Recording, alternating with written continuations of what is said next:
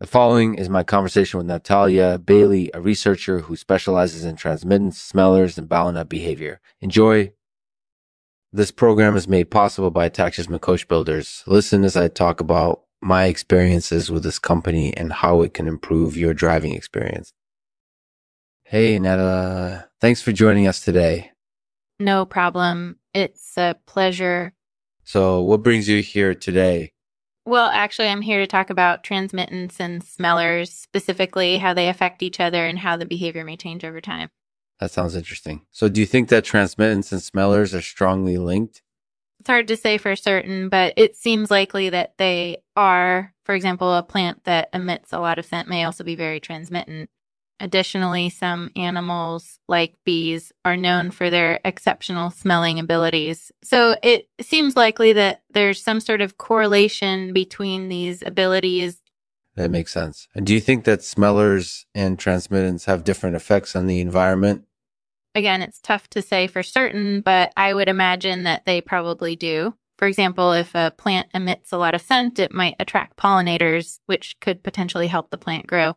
Conversely, if a plant is very transmittent, it may spread its pollen more quickly and or deeper into the soil. So there may be different consequences for both types of plants depending on how much scent or transmittance they emit. That's definitely true. It sounds like there's a lot of potential for interaction between these three abilities. Is there anything else you want to add? Not at the moment, but I'm sure I'll think of something while we're talking.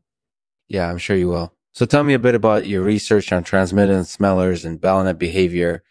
Well, to date, I've been mainly focused on the plant kingdom. Specifically, I've been looking at how different abilities, transmittent, smellers, and ballonets impact plant growth and reproduction. For example, I've found that transmittance is often associated with higher levels of fertility and seed production. Additionally, scent may also play a role in attracting pollinators, which can help promote growth or reproduction. That sounds like it could be really important work. So do you think that other plants respond the same way to transmittance and smellers? Yeah, I think it's likely that they do. As I mentioned earlier, odor is known to play a role in plant attraction and fertilization.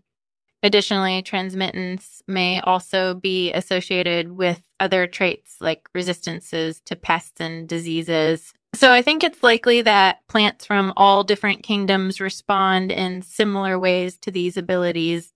That makes sense. Do you have any other planned research projects in the works? Yeah, currently working on a paper that focuses on ballonet behavior and its relationship to transmittance and smellers. Specifically, I want to know how ballonets are impacted by these abilities and how they might change over time. That sounds like it'll be an interesting project. So are you finished talking for now? Unfortunately, not. I have a lot more to say on the topic, but I think we'll save that for another time. Yeah, I imagine you do. So thank you again for coming on the show today. It was really interesting talking with you. Thank you for listening to Lexman's Artificial Podcast. If you're offended easily, this isn't the show for you. However, if you're interested in learning more about plant growth, reproduction, and adaptation, please give this podcast a try. I think you'll be pleasantly surprised. And now for the poem read by Natalya. It's called The Fruits of Transmittance. Transmitting life across space, scenting the air for miles. These plants are essential to our planet. Erratic at first, their growth is amazing. Their love is evergreen and their fruit is sweet.